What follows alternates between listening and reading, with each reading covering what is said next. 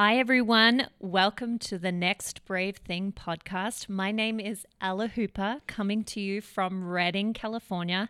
And I'm with one of my best friends, Shanna Franceschini. Thanks for saving me there. You're welcome. Yes, I just can't say your last name. But we are here. You will hear from Shanna later in the season. You'll hear a bit more about her. But today I have her interviewing me because I didn't want to be alone in a room with a microphone talking to you. So basically, thanks, Shans, for jumping in and coming to the rescue. Well, and it's my pleasure, Elsie, because honestly, you've been talking about this podcast for just a little bit, and I am so thrilled that you're doing it because honestly, I think you're one of the most insightful people that I know. Just having your voice in my life has changed it dramatically. And I'm so glad the whole world gets like these beautiful moments with you where all of your insight and brilliance is poured out for them. Thank you. I love it. So, but I mean, let's tackle first maybe the obvious thing, which is you've got this bit of an accent. You're obviously not originally from Redding, California. Where are you from? I'm from Melbourne, Australia. My brothers would probably give me crap that my accent has changed. I've been here 7 years, been in the States 7 years. So yeah, I'm originally from Melbourne. Yeah. Yeah. So that's quite a jump. Melbourne, which is a beautiful city, to, way up north in Northern California. In a little mountain town. Yes. A lot of people are like, why Redding? I think I remember being around 15 and having this knowing in my heart that I had to live in America and I wanted to be an actress. And so if you want to be an actress, you want to go to LA. So it is pretty random that I ended up in Redding. But so I ended up training to be an actress. I went to drama school, went to an acting conservatory, and a lot of that really burnt me out. And I was very passionate about acting. But I think when you go to an art school, you kind of lose the joy, and you know this because you've trained in the arts. Mm-hmm. You kind of lose your joy of why you got into it in the first place. When you're in high school, you're like the best at it and you're very celebrated.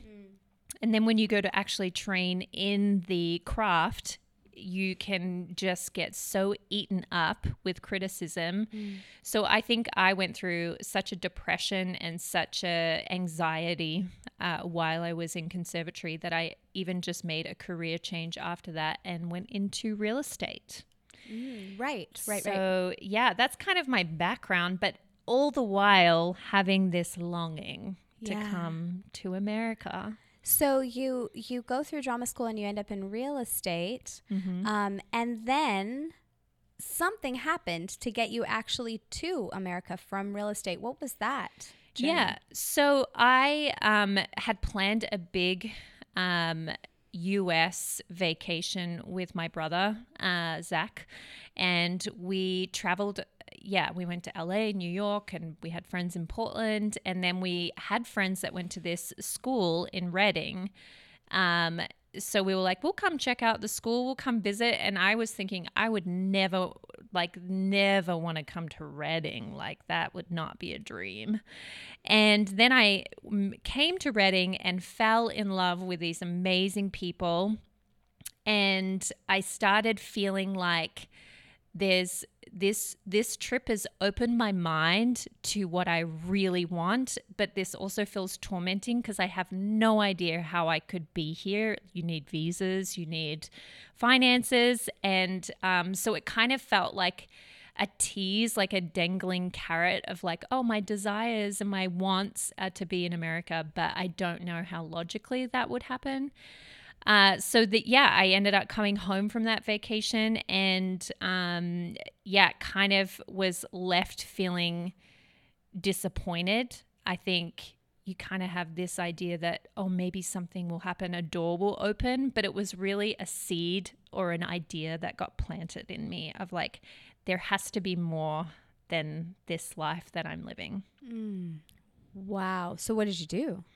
So I was sitting in in January, our company, I worked for an amazing company. And so that's why it was crazy to certain family members and friends of like, why would you want to leave this amazing job that you have? You have this like set for you. And I was sitting in it was like a motivational, they do like a thing called Fire Up at the start of every year in January. And, they got us to do goal setting, and they said, do your 3-year goals. Like, where do you want to be at that age, and how old will you be? And everyone in the company was kind of writing more goals, like I want to go to Thailand for this vacation, or I want this car, or I want to produce these sales figures, and I want to be the best and speak at this conference. And I was more like, I cannot get to 28, because I was like turning 25 at the time. I don't want to get to 28 without taking a big risk with my life. And for me, I was in that space of life of like, I don't have any kids. I don't have anything like tying me here, but I don't know how financially I would do that. And so, but I was feeling like I'm sitting on the sidelines of my life, waiting for something to happen. I think risk needs me to shake things up. And so that was kind of the first kind of moment of like, oh, I can actively do something about the state that I'm in. Because right now I feel tormented. I feel like I saw something that I wanted and I couldn't have it. So what does risk look like for me? So I ended up applying for the school that my friends were at in Reading, and started the whole journey. And literally, because I'd done a big trip, I had no savings. I hadn't it was a crazy thing.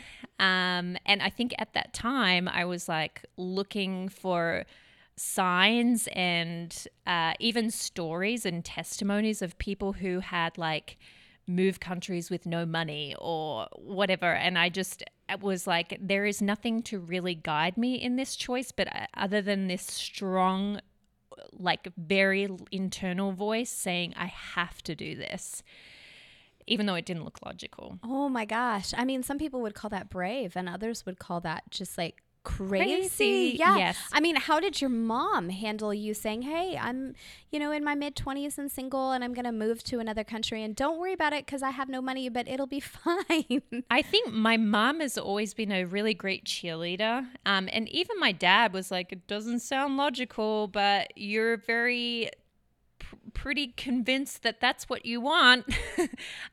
So I think in some ways my family were like terrified, but go get it, like go make it happen, go see. And I think because of my personality type, I'm a 6 on the Enneagram, I will like look and assess at all the worst case scenarios. So I was like, you know what, even if I get, on the fly, I get to the school and I start the first week and then I have to come home because I can't afford to like live there, then I'll just bring my broke ass back home. Like I will just that will be embarrassing. But I think I need to do this for myself. You just had to step out. Mm-hmm. Wow. Yes. So basically kind of started this kind of faith journey of I'm just going to keep saying yes in the dark and keep saying yes to the thing that I know I have to have. And in the next episode, I'll go into like the unpacking of what that took. But I think a big thing was,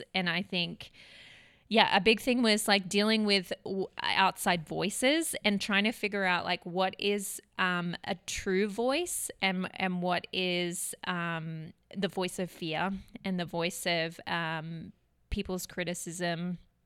And it really was probably the beginning of me learning to trust my own voice rather than like my parents' voice or like other people in my life, because it wasn't logical, but it was like from my heart. And I think because I'm a life coach, I work with a lot of clients who are in stuck places or trying to figure out what their next move is or what they should do, or they're in a rut or a breakdown.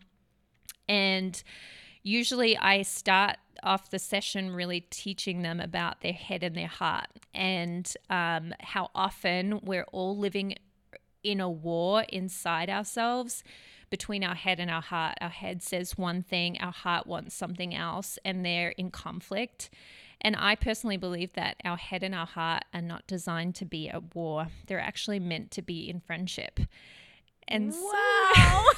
So good. My brain is exploding right now. Well, I think that like our hearts go through a lot of pain. It's where we experience pain. And so we need to heal from our pain in order to like listen to the truest, like healthiest heart, you know, because sometimes our heart wants to be with that bad ex-boyfriend, but actually that's probably not good.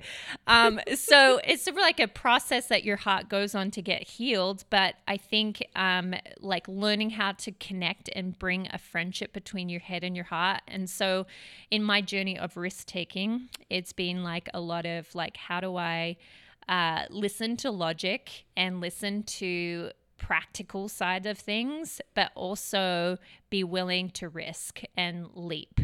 And so now I feel like it's 7 years I've lived in the US, way more aligned personally because I'm not in internal conflict. So when it comes to decision making, I've really got a track record of my heart makes good choices. And I had to rewrite some narrative and some bad choices that my heart made. But at the same time, I've really learnt to be in a friendship with myself. Wow. So this podcast is going to take your listeners on the journey of exploring that, all of the nuggets that you learned through that journey, and so much more. Oh my gosh, I cannot wait to listen to all of it. I'm so thrilled. But for this episode, what do you want your listeners to take away today? Yeah, great question. I think that the takeaway is that there are so many tensions in life as you learn to follow your dreams or you take risks in areas where, you know, we often stay safe and stay in our comfort zone, and we don't really have like a roadmap to risk taking, or we see people model really destructive risk taking. So what does healthy risk taking look like? And how do you like get back up when you fall down and it's not a big deal? So I feel like I want my listeners to kind of walk away with hope that there are people out there taking risks, and I have people on the podcast who are going to come in and share like what it means to like go after big dreams, but also stay connected to reality, but also like in the highs and lows of and the disappointments, because there's so many disappointments that happen, and a lot of like when you're going after your dreams you have to pivot a lot of the times. You constantly, you'll build an expectation and then you will like be disappointed that that expectation didn't happen. So like even just learning how to surrender, but also hold vision. So just all of those tensions that you kind of walk through. But also like when I took this big risk, I did the first year, and it kind of kept I did the first year of this leadership school, and when I came back to Australia to renew my visa, so many people were like, that's cool, you had like a spiritual holiday, that's great, like, but what are you going to do with your life? You should probably buy a house, like you should, like all these kind of logical, practical things came up. And I remember being really hyper aware and triggered because everyone would say like, what are you going to do? Like, what are you going to do with your life now that you've done this? Like, and I found that really frustrating. And I was telling a friend that, I was telling a friend that I was frustrated about it. And I was frustrated that I didn't even know what I was doing. Like I was just saying yes. I didn't want to move to America to be an actress. I actually wanted to move to America because I wanted to learn about wholeness and being happy. Like I was not happy. So I wanted to learn that. And I know I could have done that in Australia, but there was something in America for me. And so I think what my friends said to me is, Ella, like, you can't tell people what you're going to be doing because that role, that job hasn't been created yet. Wow. And as we know how that turns out. Yeah. So basically, and she was right, because I ended up doing the two years of this school. And then in the third year, you pick a mentor to intern for. And this internship was for a production company, and I started learning producing, which was coming full circle, me learning about storytelling again, because I trained to be an actor, was really burnt by that. And then to feel like, oh, I'm not just an actress, like I'm a storyteller. Like that is, that can manifest in different ways of marketing, of producing, of life coaching, because you're listening to stories. And that's the thing that really makes me come alive and gives me purpose. So this mentor of mine, he is also an actor, and he and another couple, he and his wife, another couple, were starting this school called Bethel Conservatory of the Arts. And I just said, yeah, sure, I'll volunteer for that. And little did I know that, I ended up being and getting hired on to be part of the founding team member of that school. But I did not know, and my friend was right. Like, she kind of prophetically, if you will, said, well, your role's not created yet, so you can't tell anyone what it is. And that was true. And so I said a lot of yeses in the dark, and then kind of my whole life came full circle. And I'm really of that belief that what is yours will find you. And it certainly found me. And so it's kind of been an avenue to like all of my dreams of like, and because I went on such an emotional health journey, I now teach a class called The Wholehearted Artist, which is a roadmap to all of my artists who have to navigate the industry and being, the highs and lows of creativity. So yeah, and even being a life coach in that and working with some artists now, that's definitely been like oh wow, I couldn't have dreamt up this dream. Because when people say like dream big and you're like, well, I like acting, so does that mean I win an Oscar? Like actually it's a lot richer and a lot fuller than what I could have imagined, because I met you, I met a lot of pretty amazing people, and have been, it's been very painful and challenging, but it's certainly been the biggest, richest gift and worth all of the risk. Yeah. Yeah, and on the back side of it, here you are. I mean, this school is one of the leading acting schools in its genre, and is just taking off. And you're a teacher at that college. I mean, you teach this Wholehearted Artist class at the collegiate level. You're a certified life coach, and just such an insightful soul because of the journey that you've continued to say yes to. Yeah. And so for you, the next brave thing has been a process. It's been a mantra. It's been a journey that is very meaningful and has a lot of life in it.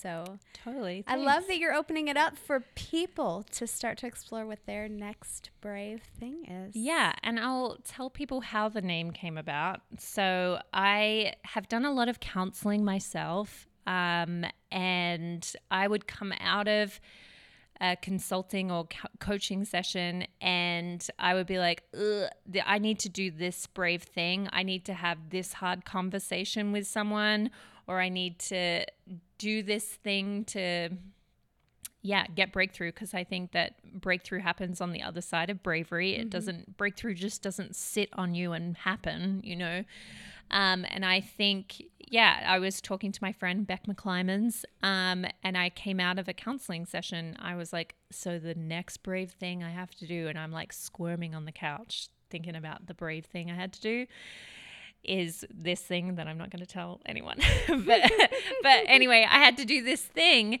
And she's like, and that should be the name of your podcast. So here we are. Here we are.